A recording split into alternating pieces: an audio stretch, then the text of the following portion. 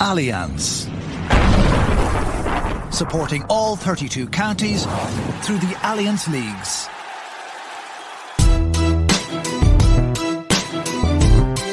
A grain of rice. A grain of rice is going to tip the scale. Just remember that, lad. There's a small bit of a needle there. Now, come on, Mayo. You've got to get Andy Moran into the game. Listen, victory, and now they're really roaring. And I can tell you, there won't be a cow milk in County Clare for at least a week. So, since the middle of the 19th century, when the modern sporting world was created, the big thing that separated these new modern sports from the way people played in previous centuries was an agreed written rule book. This involves, and still involves, everything, rules for how to be a member of a club, or how to enter a team in a competition, or the rules by how games are refereed. And the ideal from the beginning was that everyone, no matter where you played your game, would know the agreed rules, would be clear about them, and that they would be applied without fear or favour. Now, there was one massive problem, and that problem remains with this ideal, and it's humans. First of all, humans bend rules to try and win matches. Second of all, more than bend them, humans break rules to try and win matches. Thirdly, humans don't bother too much with knowing the rules in the first place, because feeling them or kind of knowing them or getting the gist of them appears to be enough. And fourthly, those humans who apply the rules are unfortunately, well, human. So they make mistakes, or they get emotional, or they miss things, or they simply do silly things. And it all then turns into one big traveling circus where more humans who are disappointed or angry or otherwise affected then get involved, and they do and they say things that they probably shouldn't, and probably later regret, or maybe they don't regret them, but some will at least regret them. And that's how sport works, or at least it's how the GAA worked last weekend. It was, to put it mildly, a very colourful weekend for the GAA rulebook and for Gaelic football rules in particular. Today on the Irish Examiner Gaelic Football Show in partnership with Allianz, we're going to be talking about sendings off and other controversial decisions. My name is Paul Rouse, and I'm joined by the former Mayo footballer manager James Horan, by the former Kerry footballer Brian Sheehan, and by Maurice Brosnan of the Irish Examiner. James, I want to start with you. Have you ever read the rule book? Have I ever read the rule book? For Gaelic football? I've read sections of it. I would say small sections, but have I sat down and read 160 pages of stuff? No, absolutely not. But there's you go through it. There's a few key areas that sort of constantly come up in games. So technical fouls or aggressive fouls or whatever it is. So you sort of zone in on those sections, and you get familiar with those, and have maybe what you think is a good idea. But it's funny when in the heat of battle, when stuff happens, when you're challenging something, it's you got to go back there and read the rules again, because unless you're looking at them every day, you can forget some of the minor details. So look, the rules are the weekend that we've had, but not alone the weekend that we've had. The rules in general, the application of the rules and the consistency of the application of the rules in GAA is an absolute minefield, in my opinion.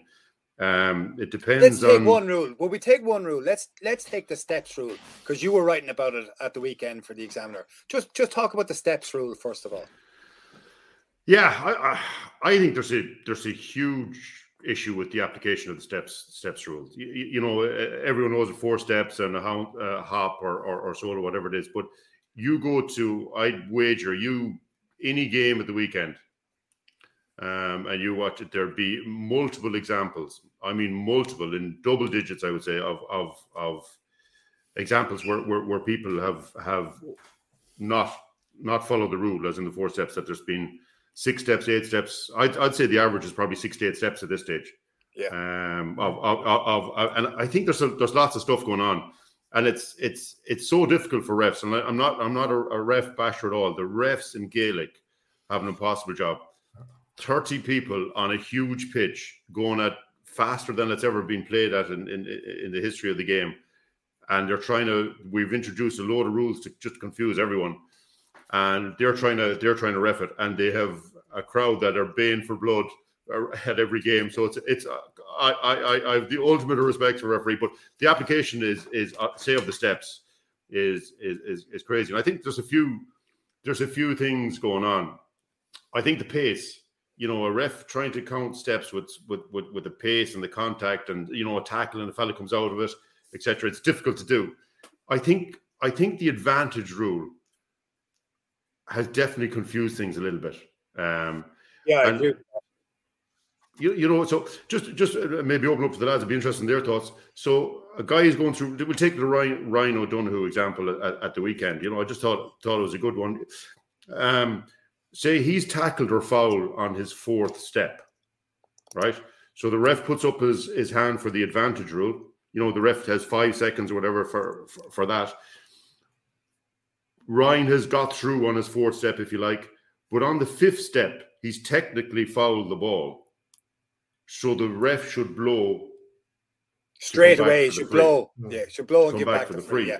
There isn't a ref. Can you imagine in Castlebar if Ryan is through in goal on the fifth step and the ref blows him for taking the fifth step after he's been fouled and he's through in goal to come back for the free? All 15,600 people in Castlebar would be up in arms. So the refs are in a crazy situation there. If they apply the rule as it should be, in every game they're going to be lynched. So I don't know how that. Like I'd say, the majority of people would think that if he's taken 4 steps and he's fouled and he's through, you let him take sort of another 4 steps. It's almost like there's a reset. Yeah, it's a reset. It's expected, isn't it? And it's psychologically for a referee. And they do it. There's arguments the length and breadth of bars in the country, about that. But by my understanding of the rule, again, the guys here might have better, is that if you take that fifth step, that it should be it's a foul, so it goes back to the original free that was there, so the guy can take the free. But again, just looking at some of the games, the amount of steps in general play that are being taken, I just think needs to be reset, I suppose, to use the word.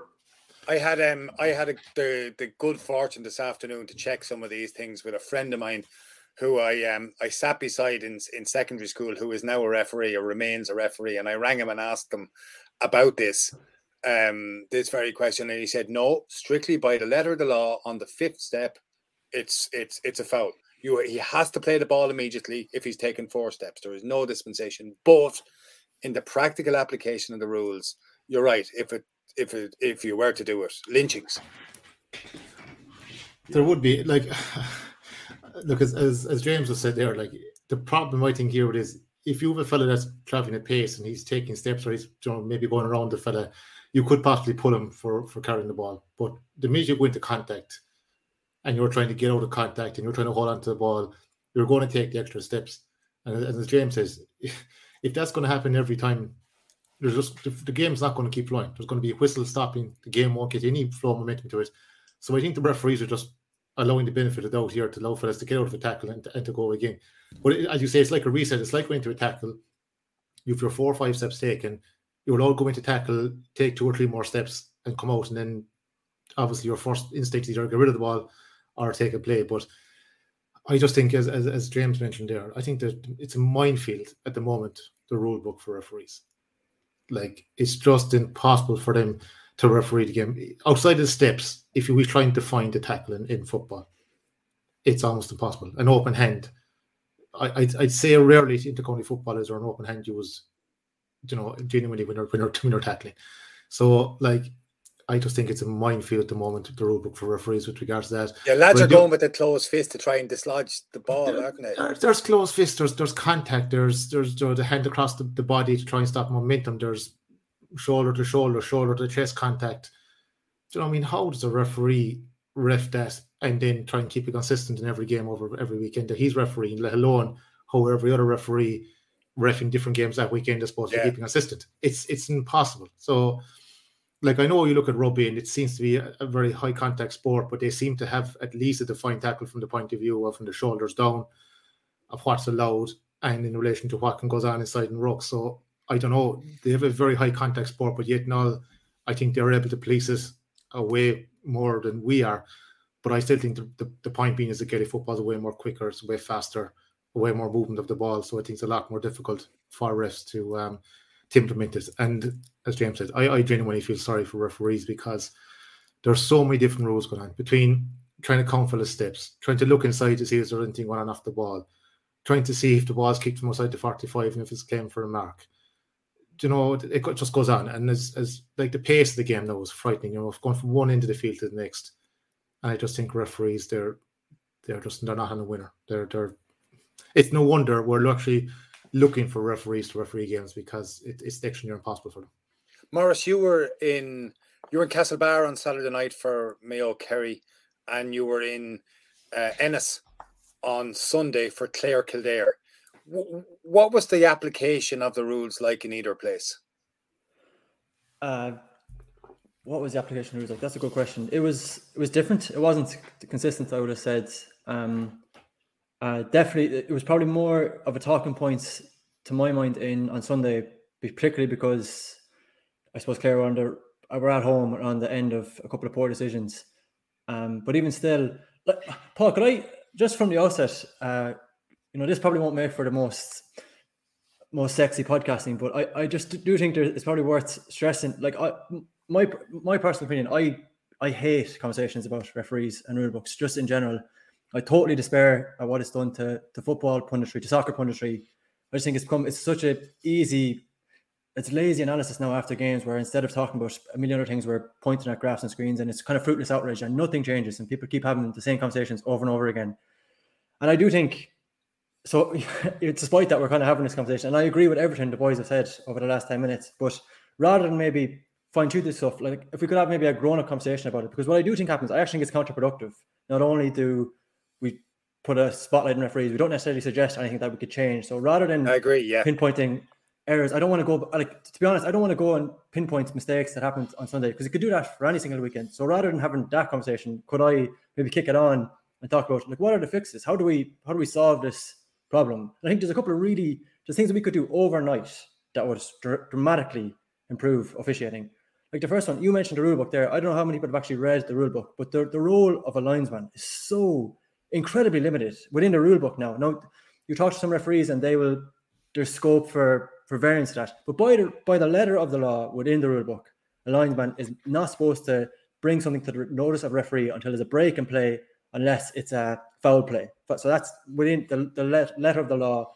The wording in the rule book is foul play during a break in play. Now think about how limited that is, the scope of that, when there's many different things happening on the field all over the side. For example, right, if you take the League Annan red card at the weekend, by the rule book, the linesman can't say, as the ball is going to be on the field, listen, Derek, you need to pull in League Annan and tell him to stop acting the mucket, and you need to tell Sean Pouchers to cop onto himself. If he's going to notify the referee of something that happened behind his back, he has to say it was foul play. That was a bookable offence.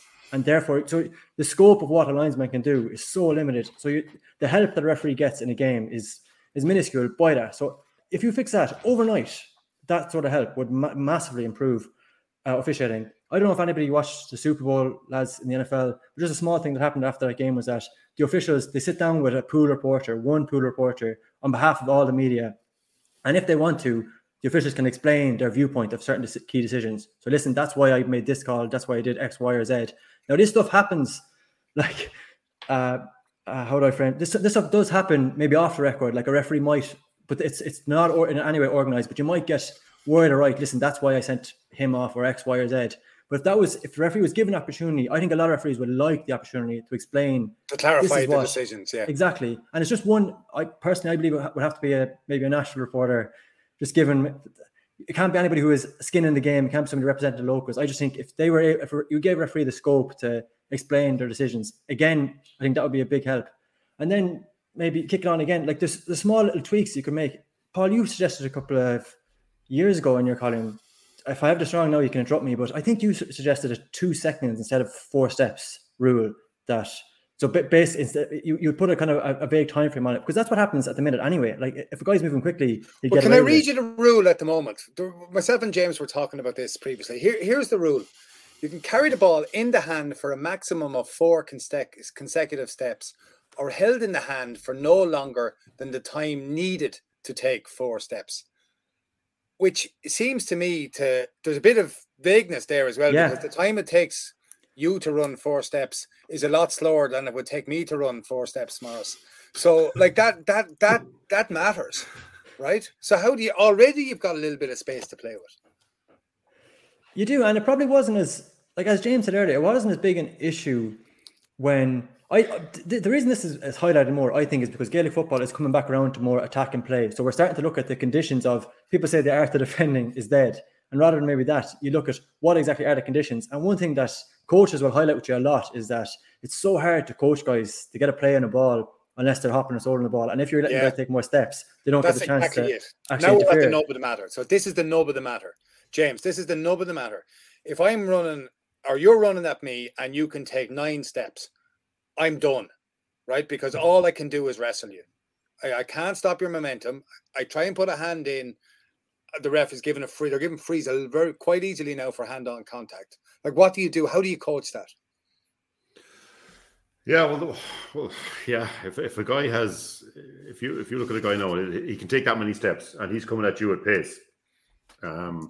There isn't a whole, you can try and show him aside. That's about all you can do. If you try and make contact from a stand position, you're gone. He'll blow past your arms, or he'll just swerve around you. So a lot of the art of defending, if you delay, deny, dispossess, all those kind of things, but really good defenders, you can see them. If a guy is coming at them, you can see them reading, basing his when to engage on when your man has hopped or when he has soloed. So, a guy is like a guy coming at you. If he's just about to solo, that's when you can go in and make contact, or you can try and dispossess the ball, or whatever, because his head is down looking at the, so if he's just taken a bounce, you can back because he's the 3 or 4 steps to be able to get past it. That's when you might retreat a little bit, so that you can almost wait for the next time he takes a bounce or a solo, if you understand what I mean. So there's a lot of things there. Really good defenders will base their engagement time on, or their position based on the hop or the solo. But if there's so much variability in when a guy can take that, it's very hard for defenders to get good contact or get a good tackle in.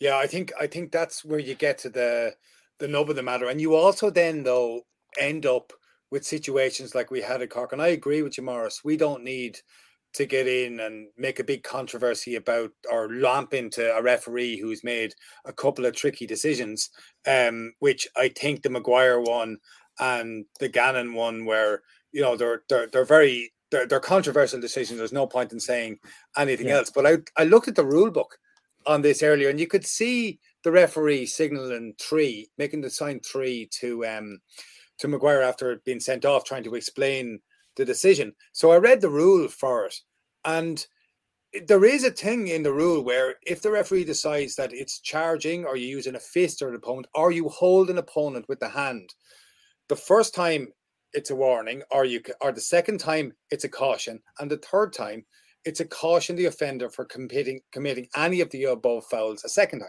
So you can basically be gone for 2, let alone 3 of those things, as he explained his decision. And that, to me, it lives in the margin. Now, I'm not trying to defend that decision, but I'm just saying there's an ambiguity around those rules where you can see, on reading the rule book, I could see where the referee was coming from. I'm not saying I agree with the decision, but I could see what his logic was.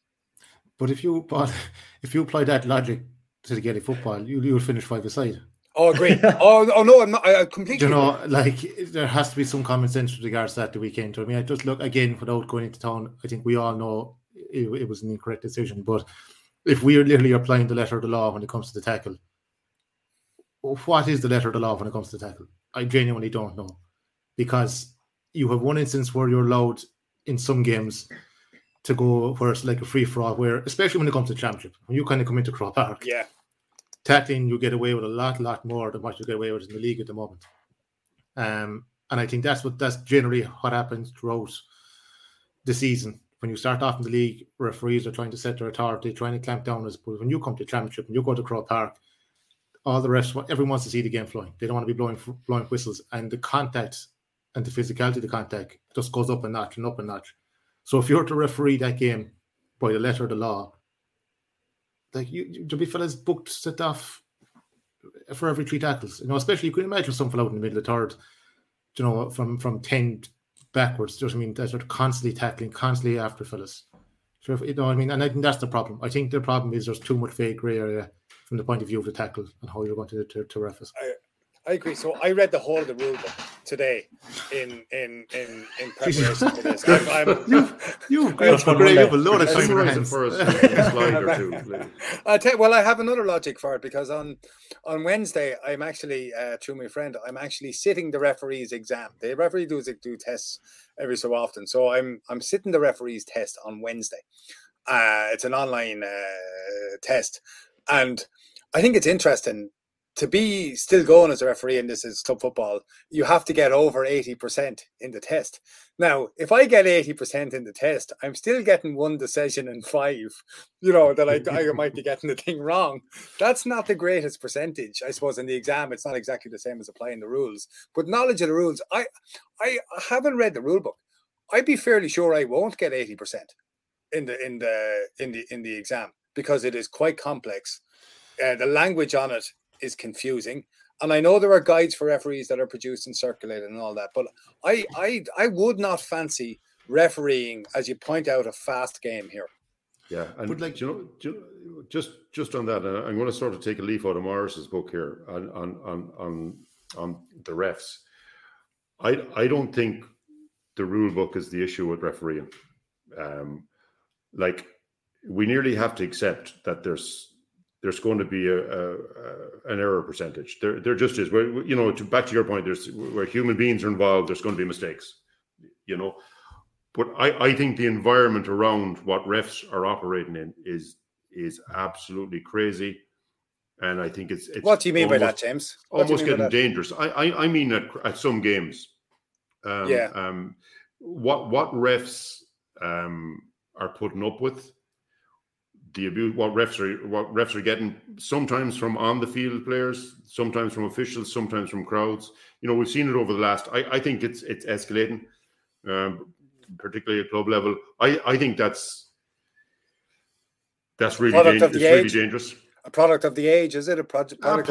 Possibly, yeah, and where society is a little bit, and I'd say the association we're struggling for referees, and then. Referees that are they reffing with fear a little bit? Are they reffing trying to keep a crowd at bay almost? Because they're human beings and they can feel the pulse of a mood and an environment. So I think that's the serious issue.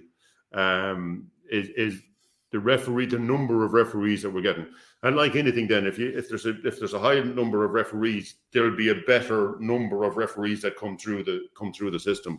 But at the moment, I think we're starting to see the number of referees really diminish. But James, as well as that, even allowing for that in the moment, it's really, really hard. And I'll give you an example that you were involved in, and I think you'll probably guess the example I'm going to pick straight away. It's Owen McLaughlin and John Small in Croke Park on that tackle, and you were on the sideline. And you had a very particular angle of it, and Conor Lane had another. And it was an obvious mistake in the end. But in the moment, depending on the angle you were at, and again, you can see the human fallibility here. Yeah, and it's funny. I had a long chat with the ref a couple of days after that. We went through it, and I completely see his side. This is Conor's side. Conor. When he went through. Did he ring you? He did. Yeah. He did, and he wanted to pass on his best wishes to the family and the player as well. So all that side, but he went through it, which I thought was a great thing. And look, I won't go into the detail of. No, I don't need. Yeah, that's fine. What he did or didn't, messages he did or didn't receive, but where he was, and again, the impact it had on him as a person was significant when he turned around. Because if you remember that play, I'll never forget it. That ball should have ended up in the back of the net. Or should have been a goal. Yeah, should have been a goal. I can't believe they missed it. Yeah. So that was right in my view. The tackle, everything. I was just going the ball. I could see the ball, and if that went in, I don't know how I would have reacted. To be honest, if that went in the back of the net, that would have changed the outcome of the game. I have no doubt about. So, but yeah, when I went through it, there was so much happening, and that game was all over the place. So refs have got to depend on different things and different people and different information and what they see in a split second. Yes. So I wouldn't like to do it. I wouldn't like to try and do it. Just on that as well. Like, I mean, I recall watching that game at the time and thinking, oh, that was a great challenge. But that's split second, and it's not you see it back in the replays afterwards, which I just as a viewer have straight away when you saw it, you thought, oh, it was actually a bad challenge. So, like, I think there's even one thing there alone that referees could get help with. Like, it's impossible for someone with the game so fast where you can be blindsided. Even we had a scenario against Dublin, I think in 16, with Peter Crowley that got hit blindsided. Again, I can't recall, was it David Goff? I can't recall who was referee. He just said he got blindsided, that someone ran across his line, didn't see it. And look, that's human nature, and you accept it. They come out and they say, yes, it was a mistake, I didn't see it. But again, we could be helping referees by having someone in the stand watching that, and just like, it's literally 30 seconds. Just blow the game, bring it back and say that was a free, or yes, that's a red card, that's a bad challenge. And I think we could really help out with referees with that sense. Again, the problem is we're so short of officials.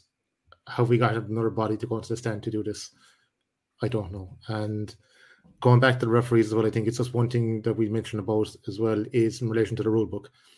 We have referees who are reffing from the rule book, and we have referees who are reffing the game having played the game themselves and know from experience of what's happening. And I think there's a big difference in the standard of refereeing from someone that's reading a book and someone that has played football. And the last note is there's not too many people refereeing the games at the moment of past players who have played the game are intercounty players, because they know exactly the pressure that they're under. So I think we have to really do something to protect referees in the game, because the way it's going, I don't think we'll have referees, and it's going to be an awful shortage. Like, what's the youngest age of a referee that's reffing at the moment? Yeah.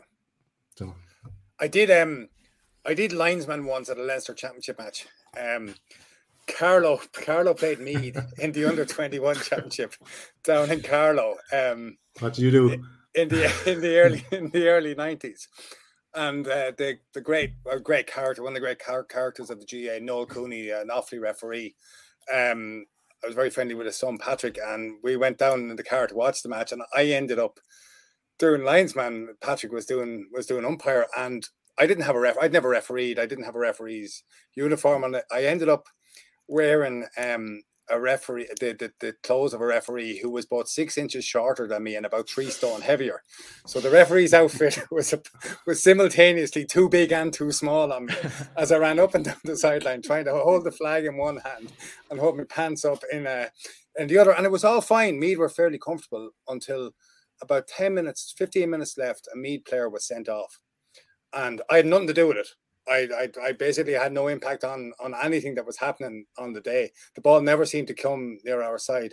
And then for the last 15 minutes, I seem to have been responsible for everything along that in front of the Meath dugout and the Meath side of the field. And it was a very, very, very unenjoyable place to be, even though it was a comfortable win in a match that was essentially over. But it was a real insight into what you get to listen to and what you must endure if you're referee. And I can only imagine, say for Conor Lane or Seamus Mulher on Sunday, that's a hard position to be in, to have a whole 100,000 people and more, giving out about you. Isn't that right? It's a hard place to be, Maurice. Yeah, it is, absolutely. And Paul, just to go back to what James said there earlier, there's an element of, I do think, we all want to change the world, but we never want to change ourselves.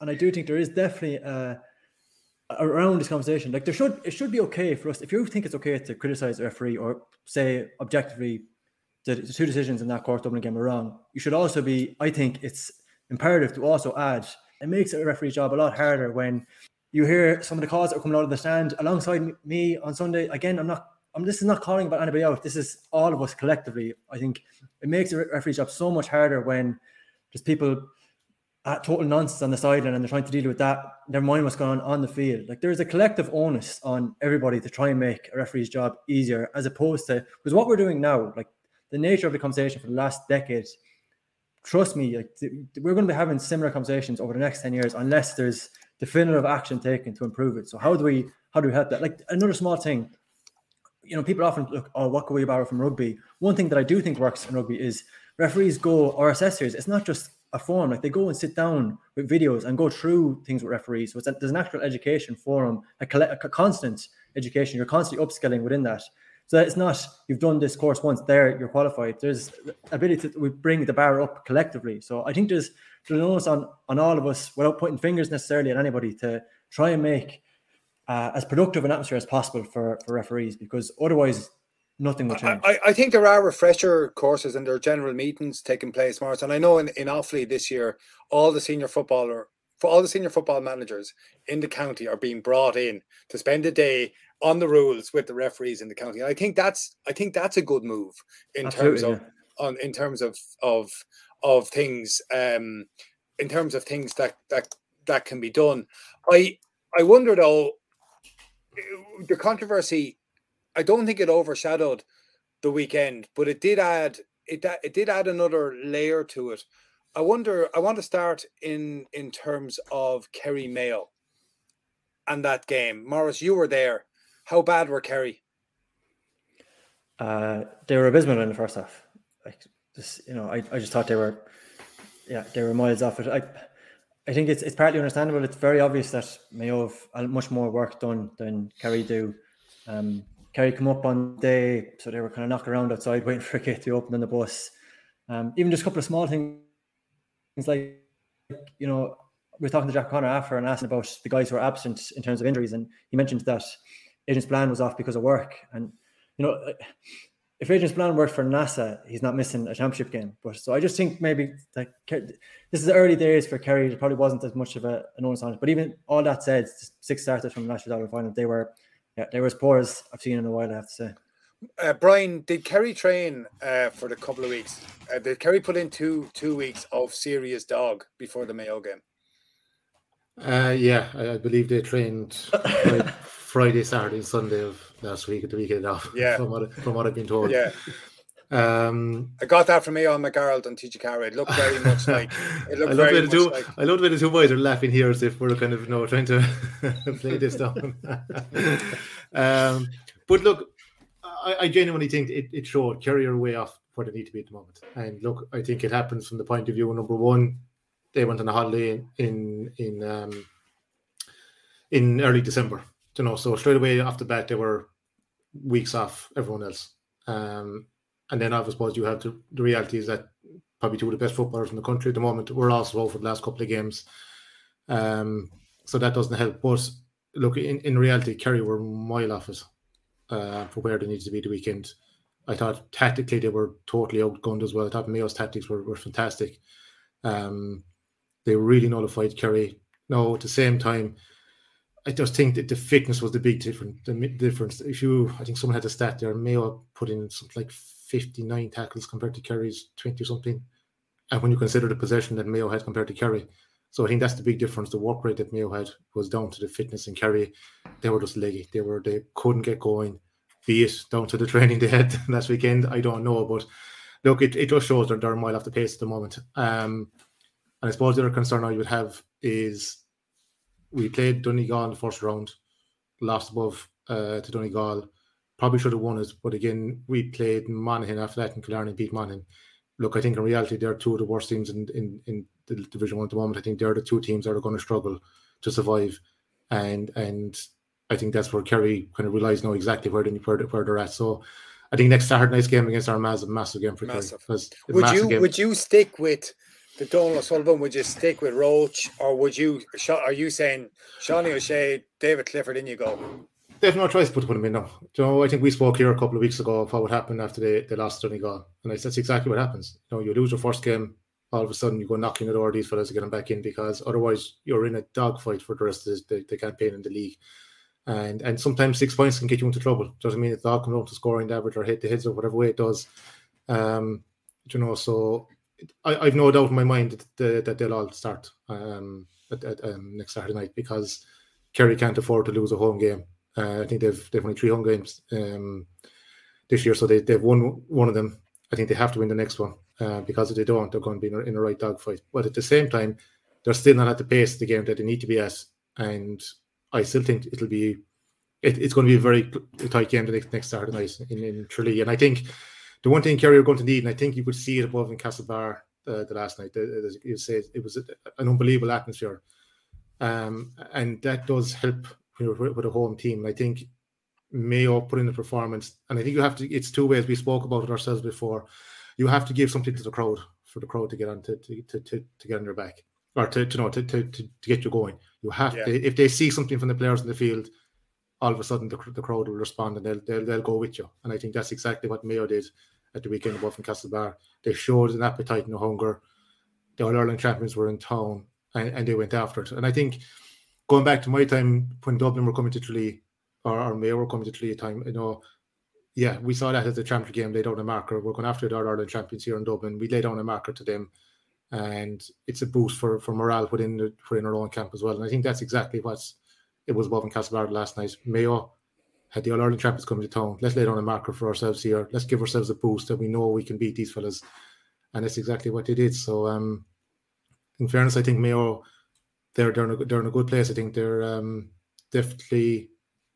I suppose the only concern I think they would have now is they'll be looking at league final. Do they want to go to a league final that close to playing the first round of the Connacht Championship? So I think, but they're in a good position now. I think they can afford to start, playing a few out players.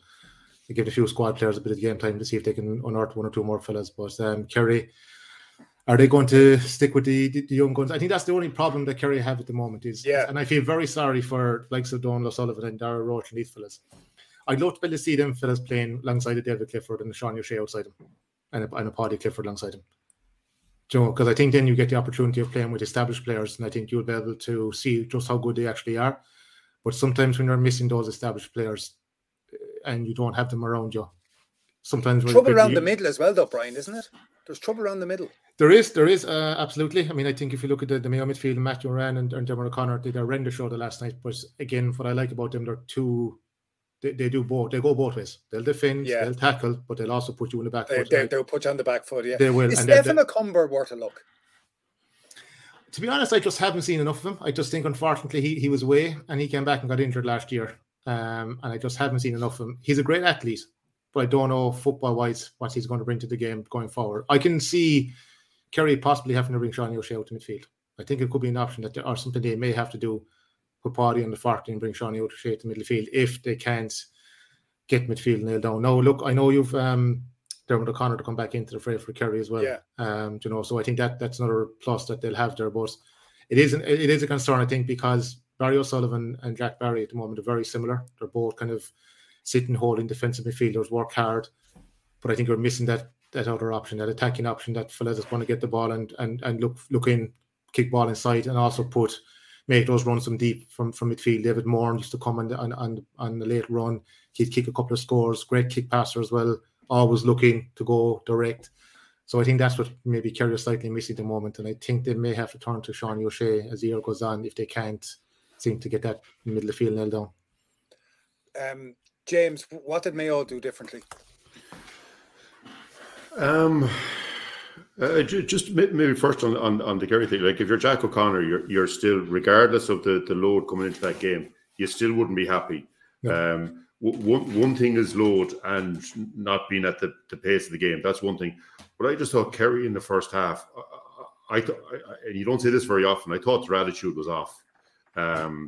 They were slow at the ball. They wanted to pass it backwards. They had sort of very little interest in penetrating or going forward. I thought everything about them was a bit off. So yes, load and heavy training is one aspect of it, but you'd still like to see, as a manager, that you'd still like to see the fight and the competitiveness and whatever. And that's what I'm most surprised at. I knew they'd be heavy loaded because look, they're All-Ireland champions. Everything that goes with that, they're straight back into a season. They're probably 4 to 6 weeks at least, I'd say, behind a lot of other teams. Absolutely acceptable, but you'd still expect more of a fight, I would say, and that's what I was surprised at the most. But as regards Mayo, they're the opposite of where Kerry are at, I'd say, conditioning wise. You see it in some of their players. You know, Jordan Finn stands out at. I'd love to see the stats from the game. You're talking February and the area that he covered was phenomenal, and it was all high speed running. It wasn't just old league style moseying around. It was serious stuff, and a lot of the players, very sharp, very well prepared. Skills were very good. I mentioned Jim O'Connor's hand pass in for James Carr's goal. A lot of people, but that was a left hand pass, floated at just the right angle so James could take it on the full facing goal, cutting in, and he created it. So that's a really high skill level to do that. So a lot of that's very good. So above everything, their prep and their pre-season has them in an unbelievable position. I think anyone that's been involved will know that, or you can see that. I think structurally they're definitely more conscious of getting defensive earlier. They're still on opposition kickouts. They're still pressing very high and pressing initially, but you'll see, as phase 1, phase 2 of the kickout goes in, you'll see guys maybe on the far side, or the easy side, you call it, going back earlier. So you'll have a midfielder or a wing forward the other side going back early, so that Conor Loftus can drop into like a semi sort of sweeper role there. So, but you have Matthew Ruan, you have Jordan Flynn, and you have Diarmuid O'Connor, who are three monsters of athletic players. So their defensive read is very good, and they're getting there early. And then you saw there was a lot of clips on League Sunday last night of, as soon as Mayo do win the ball, or Conor Loftus was getting the ball in position, there was a huge, intense counter attack, stretching the opposition to link the field. So I think that aspect of it, there's a good understanding there between those three players. I think in particular Diarmuid, Jordan, and Matthew, that are allowing Conor to be to read the defensive position early. So that looks good so far. The rest of it, I think, is based on their prep and their fitness levels. That's where a lot of the good stuff is really coming from. I just think there on that, James, as well. You were on about Kerry were very passive. I think that was down to Mayo, in fairness, because I thought the way, as you said, they condensed the pitch, the full forward line dropped to the 45. It allowed a few fellas to drop back and Conor Loftus become free. But there was the work rate of those fellas in the middle third that Kerry had no choice but to go over and back the field, because I just think that middle third was so condensed between their own 45 and the opposition 65 that every time Kerry put a ball, or Kerry tried to kick ball in, but it was so congested inside her that the inside backs then were so tight that any slip of a ball or spill of a ball, there was a Mayo man to pick it up. But again, I just think the fitness told in the end was they were able to go back, and they were able to go back up the field again in so quickly that it just killed Kerry. It just killed them. Kerry could not do the fitness that was there. And even watching the Cork and Dublin game, I think it's something that I've noticed on those two games is the high press seems to be kind of slightly, after being reduced or further back the field to the middle third. I think Dublin were very much the same, but I couldn't get over even Dublin, the amount of short kickouts they conceded to Cork. But what they did was they set up the defensive line across the 45, condensed the middle third of the field, and you find a lot of teams when they find it hard to do it. It's just that you're not getting killed in a counter-attack, or teams aren't getting out with a hand pass or a kick pass, and all of a sudden you're 6 players out of it, or 6 forwards, or you're 5 forwards taken out of the game. So something interesting I found with Mayo, it was something that nullified Kerry. They couldn't get their kicking game going, and I think that was really what killed them. Just briefly, Paul, before you move off that game, on what James and Brian said there, I do think you don't want to individualise players, and it was collectively it was a bad performance, but the idea that O'Sullivan or Rowe to be the players dropped from this game, I think it kind of misses the point. Like James, you wrote about this at the weekend as well. I do think there's, this time last year, if you look at this Kerry squad, there was definitely players like Jack O'Connor put out a stall early. He was going to win every game. There was very little variance in his team selections. So there was players who had a legitimate gripe, or who could claim we haven't really got our chance to impress this new management. Now, those players who've been exposed, who've been around this squad for a long time, for a number of years now, they no longer have a case. Like the 3 games now, you were given your chance, to my mind, and some of them, and now there's so I like O'Sullivan and Roach are relatively new players. I know Roach is 27.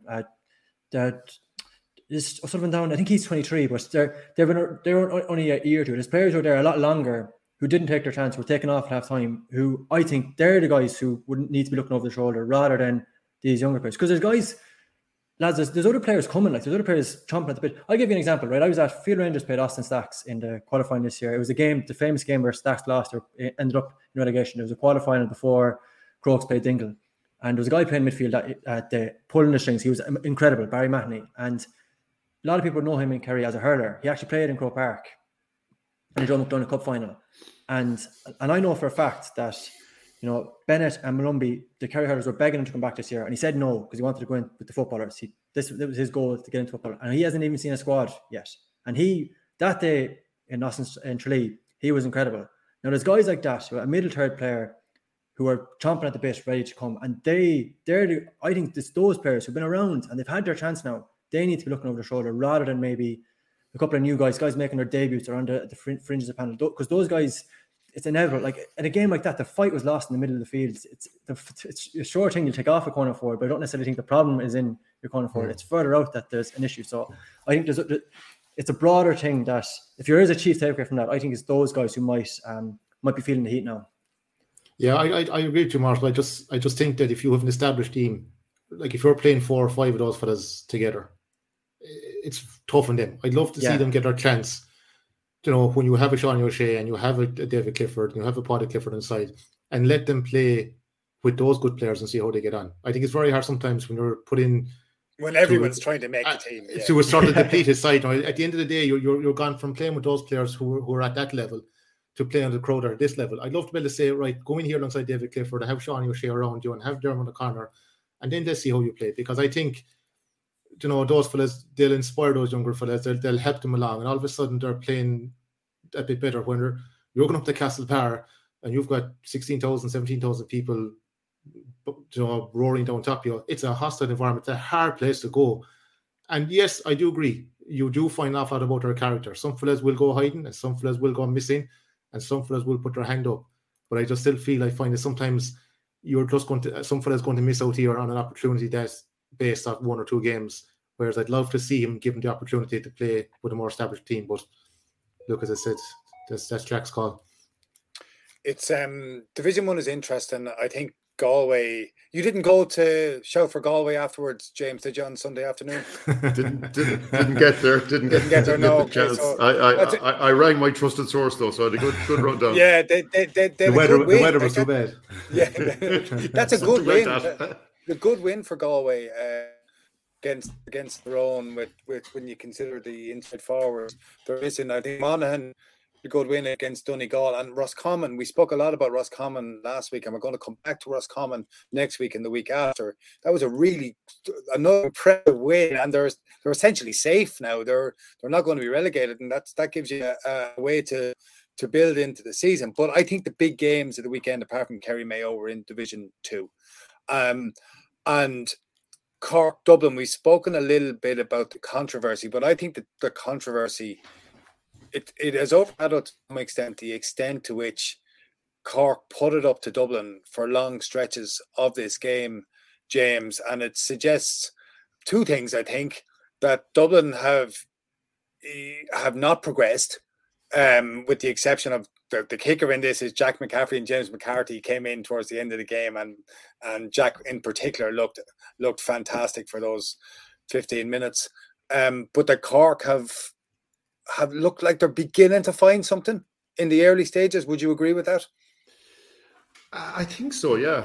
I think so. I say that with a caveat. I'm still not sure of the consistency. You know, I know that probably drive Cork people mad, but there's definitely, I think, a change. There's definitely some of those younger players coming through, you know, that we've seen over the last number of games, and there's piles of them there that I don't know if it's confidence or that they don't care what's happened over the last few years, or, you know, maybe there's Sigerson's success, or I just think there's a confidence maybe about some of those players new players that have come through that maybe, you know, has lifted the overall mood of where Cork are, because for the last couple of years, Cork have been, I'd say it must have been one of the most loneliest places to be as a Cork Intercounty senior footballer. You know, there was everything was wrong, and it seemed, you know, it was a burden, and you know that kind of feel that sometimes a team gets. But I just think now with John Cleary, good with him, Kildare, very competitive and could have snuck it and maybe should have snuck it, yesterday. New quality players. I'm just thinking of some of them that I noted, Marshanley, Mahoney, Walsh, McGuire, Corbett just coming in again. Corbett coming in. Looks really, really dangerous, So they've definitely changed the mood. And I'd say it's a happier camp. I'd say training's better. I think Cleary new. I just think it's changed. And look, Rochelle Division 2 is going to be tough, but I think if they're competitive in every game, and you can see progress in each game, which that's the challenge for them now. They were competitive yesterday, right? What can they do next week? What can they build on and be a little bit better on next week? And I think that's where they've got to be. But I do think there's definitely something different about this group. Yeah, and you can see Kevin Walsh's imprint on it, Morris, with the loaded kick out to one side. That one where he told us last year or 2 years ago on the podcast that he had 24 different variations of that single kick out where they loaded up based on player presentation, etc. And again, defensively, they looked better in this. Do you see this as the beginning of a Cork Renaissance? A Cork Renaissance, wow, that's a big declaration. So I think if you look at a league campaign, Paul, you want two things. You want to win games, obviously, and you want to develop a squad. So there's very few teams who are doing both right now. Roscommon actually are, as it happens. But no, I think just as James mentioned, there are two players I'd actually throw in on top of that. I thought down that right side, Fahy and McSweeney were brilliant. I thought Fahy looked tremendous. So that's, to see those developing, that they're not reliant on the same old faces is definitely a good thing. As you mentioned, by all accounts, Kevin Walsh has been very well received there, and there's definitely evidence of that. At the same time, I know it's a totally unfair comparison, but this just isn't the same Dublin. Like it keeps batting us over the head with it, and we keep seeing it. And I just thought, if you compare the 2 minutes before the very first goal, Matt Taylor, brilliant long kick pass. Just before that, so that's a team at high turnover. Ball turnover, it's an immediate kick pass when a defence is exposed. That's how so many goals are scored right now. Just before that, Dublin had a very similar chance. I don't know if you remember it. The ball went in, it was intercepted by the keeper, They broke, and come across slow, head down, solo in, like not even a look. It's just so unlike this Dublin team. There's so many things you see. Their reliance on the short kick out. They kick one ball into Conor Callum the first, he wins it. You think, wow, we're going to finally see them unlock him. They don't do it again. Brian Fenton kicking on his back foot from outside the 45, a wide, missing from 21 on his left foot, a wide. It's just not. It's an unfair comparison, but it's the same players, but it's not the same flow and game plan that we saw from this previous Dublin. So, Cork will take a lot of heart out of it, but at the same time, it was a loss, and I just don't think it was.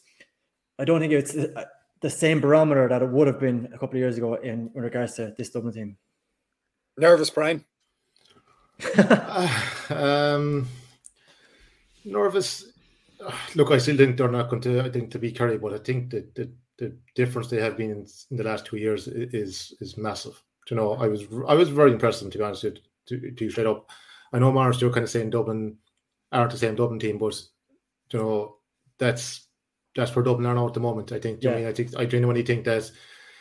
I think what Dublin had above everyone else, they had a panel. I mean, the subs they were bringing in just to finish off games would walk into most county teams. And I think that was the difference for me before. They just had a group of squad of players that just was unmatchable. Now, all of a sudden, they're trying to rebuild. They're trying to get new players. And all of a sudden, I don't think they're nowhere near what was there before them. And the big thing about it is they still relied on Jack McCaffrey, James McCarthy and Brian Fenton to kick the last couple of scores to see them out over the line. So yes, I agree with you. They're not the same Dublin team as they were before, but at the same time, all Cork can do is compare themselves against what's there. Cork are really going to put up the Kerry. I think they've improved massively. There's not going to be a walkover in the Munster Championship if Kerry and Cork meet, by no stretch of imagination. Like, I thought the big difference now at the moment with Cork is what Kevin Walsh has brought is the structure. Even from the first day against Meath, where they conceded those goals, like just chalk and cheese compared to the first day, compared to their setup yesterday against Dublin. They were way more structured, way more tighter at the back. But what I liked about them is that they mixed their game. They were able to do the running game, but they also split up Dublin open with a couple of fantastic long kicking. So I think they have it there. I was very impressed with Matty Taylor. His energy around the field, the goal he got, he was excellent. I'd love to see we spoke about Jordan Flynn with his stats. I'd love to see the stats as well, and like Owen McSweeney and Brian O'Driscoll and then Sean Powter. I thought the ground they covered up and down the field, and no wonder I think Owen McSweeney and Sean Powter were taken off, because the ground they covered. Like Sean Powter is going from centre forward back the field to sweep, and yet not. He's one of the first footers that's gone on the front foot again when they turn over balls. So that's something they may need to look at. It's a lot of ground for him to cover, and he's a big important player for them. I just think they need to figure out whether they want him to sweep. Can he sweep from maybe a wing back position rather than from centre forward and trying to get up the field? But I suppose the only concern I would have for Cork probably would be the scoring power. I think Stephen Sherlock was well marshalled yesterday. I know he kicked 10 points there in against Meath or whatever, but look, he was well marshalled yesterday. I think his marker Darragh Newcombe kicked 2 points off him as well from play. I think he forced his kicking a bit. Yeah, he forced it. I was just going to say he went. He does force. I think I think if he settled off and got one score, he might have kicked on. I think he just forced the issue too much. And I think Brian Hurley I thought was outstanding. 8 points. I think he caused a mountain of trouble, and he's direct. He's very strong. Kick left and right. He'll cause trouble, but I think as when you go on in this season, you'll manage to mark one forward, you'll manage to mark two forwards, and I think that's where they're going to struggle, is to get somebody else to pop up the scores. Now, in fairness, Chris O'Jones, full forward, I liked him. Thought he was good. He moved well, short for ball, one ball, but I just wonder where the scores are going to come from. If you come up against a good top team, like I would expect the Kerry backs to really curtail Sherlock and Brian Hurley. No, I'm not going to say you're going to keep them scoreless, but I don't think you're going to allow them to kick 8 or 10 points each. Do you know what I mean? So, but look, I think it's massive improvement. I thought Colm O'Callaghan middle of the field as well is another big find for Cork. Great athlete, up and down the field, big strong unit. So for me, I think there's way more pluses for Cork coming out of the league. And to be honest, I think their big thing this year now is really put up the Kerry and have a right go at them in Munster. I think they'll come up short, but then I think have a right cut off the. How many points? How much will they lose by? Look, it's 30 days yet. I need to. If we were to compare the Kerry yesterday, Saturday night to Cork, it's too early to go into yet. So look, by the way, until we'll come back. Yeah, we'll come back to that. You can tell us the margin. You can tell us the margin closer to that. Morris, you were in Ennis, and I saw the score line with maybe 15 minutes left. Clare were 6 points up, and I was thinking to myself, what have Kildare done now? They're in a lot of bother, and then it all turned. Yeah, it was end of day stuff. Like Ben McCormack was sent off for a high tackle. Very good, deserving call. The referee got that one right. Ben McCormack, they were down to 14 men. They were 6 down. There was like little spats all over the field.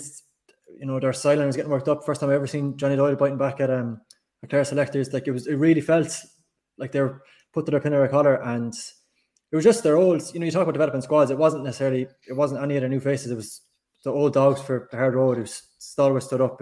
Nick O'Grady, like lads, I don't know, is there a pound for pound a better defender in the country? He is unbelievable. He's so good at. He marshals players really well, but he also knows when to come across and double up and force turnovers. He was absolutely unbelievable. They brought on Daniel Flynn and Neil Flynn. Between them, they kicked 6 points. They were playing with the breeze in the second half, long way shooting after kind of, you know, really struggling to break down. Clare were getting a lot of bodies back, and they were kind of shooting push shots from range, which weren't working out. The two boys come out, made a massive difference. Kevin Feely, for the first time since he ruptured his Achilles, played all 70 minutes. He broke a final kick out, and Neil Flynn took off. There was a contested foul, but that was the winner. And suddenly the framing for Kildare all changes. Like Glenn Ryan was absolutely beaming after the game, was a lot more positive. They're starting to look up. Clare now are looking over their shoulders at, I think they have Derry and Dublin away. So suddenly that, you know, they start to look down when. Yeah, they go and play Dublin in Croke Park next Saturday evening. Like that's a big ask. Yeah, huge. Yeah. One thing that's interesting, Paul, like we could do a whole podcast on this, but just if you look across the weekend, take out the Roscommon result. So if you look back on last year in the championship, and I think 83% of games, I was writing about this the weekend, the team that was winning at halftime went on to win the game. A halftime lead, like that might seem obvious, but it's absolutely invaluable.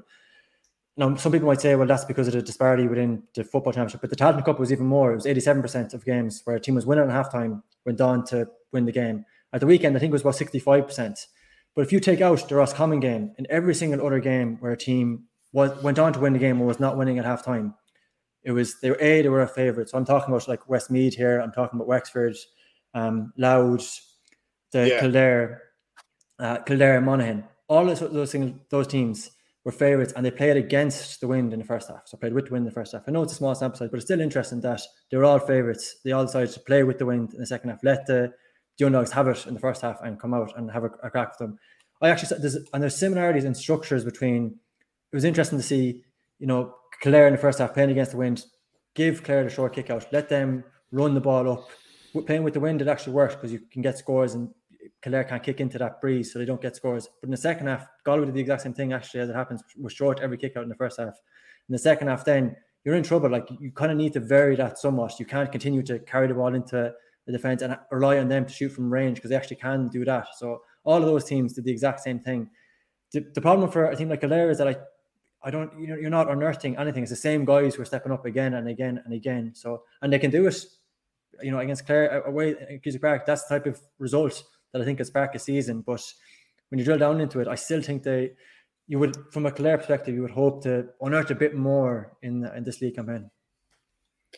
Yeah, it's another division though where you see other teams coming to the fore as well, and Derry probably favourites to go up with Dublin, but they've got a tough couple of games coming, James. And I watched Derry and Meath on Saturday, and people were talking about giving out about Meath kicking the ball in and kicking the ball away into the Derry crowd and all that. I thought it kind of missed the point. I don't think the issue was that they kicked the ball in. I thought they were so inaccurate in their kicking and in their hand passing that they ran themselves into trouble time and again by just really poor skill execution. And I was reading Christy O'Connor, a great article in the Examiner today for a couple of different bits to it. But one of the things he was talking about was Meath's skill execution. Did you find that when you started with Mayo, with that long term, that the skill execution was poor and that you then had to build it? 100%. We mentioned Dublin. Like, if you go back to them, we mentioned this a couple of weeks ago. If you go back to Dublin at their peak, their skill execution was at a level that's, I keep saying this, that Gaelic has never been played at before. Yeah.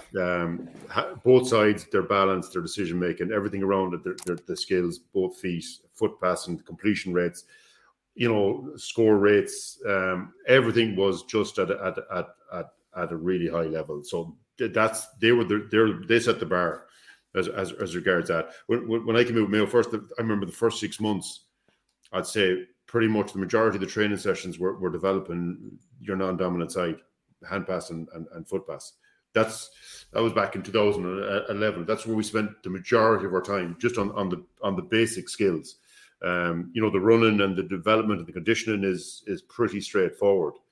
But the skill levels, when I got in, weren't at the level needed to play the game that we needed to play. So a huge amount done on that. And when you're coming up through the divisions, or when you have a new team coming in that mightn't have played much Division 1 or Division 2, it's where you get found out first. You tend to try things or make decisions or try and execute skills that it's not on. The decision isn't on, or the play isn't on, or whatever it is, and basically there's a double whammy out of that. You lose the ball and you just generate momentum and confidence for the opposition. So it's a real steep learning curve when you start to play teams. And like Derry are probably one of the most efficient or effective teams that you're going to come across. There's no nonsense, there's no messing. There's a system. They know what they're doing.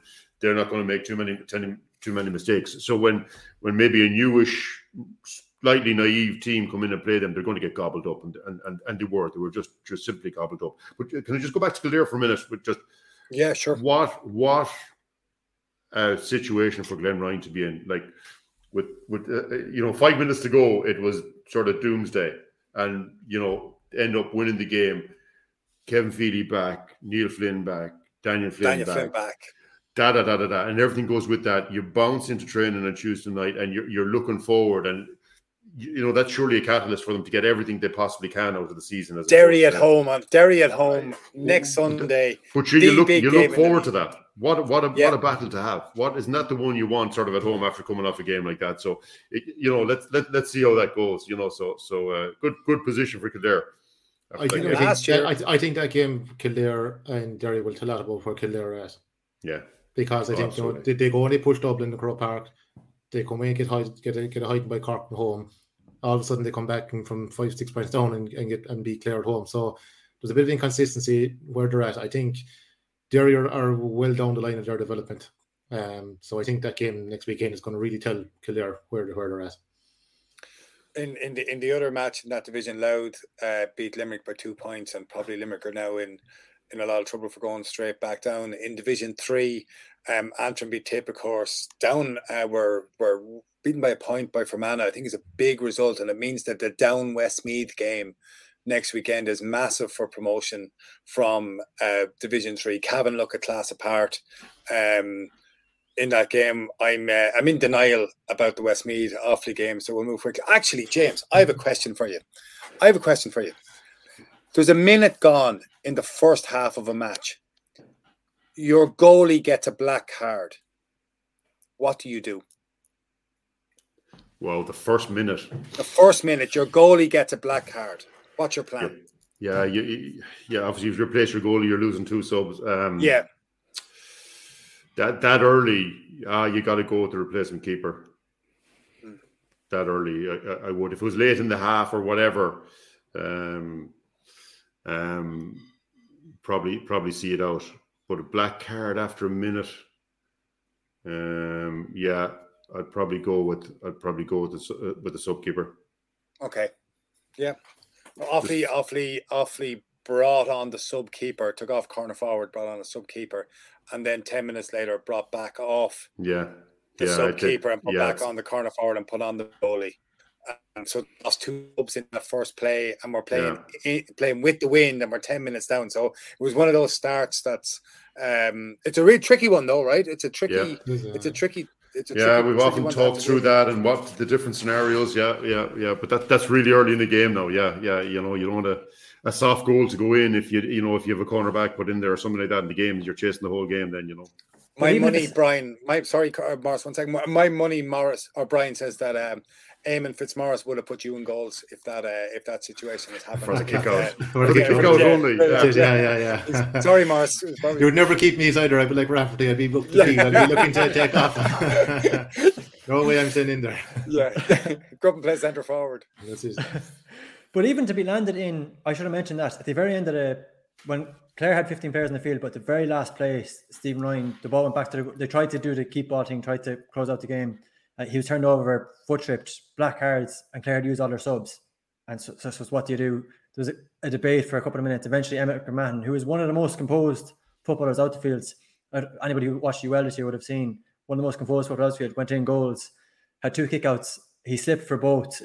No fault of his own, but that was the one that really broke, that Flynn went up to score. To be landed in that situation is, you can think you can talk that through, you can plan all you want, but when the pressure's on and you're watching a 6-point lead slip to 5 to 4 to 3 to 2 to 1, and suddenly you're back in goals and everything's going wrong. It's a cruel spot to be.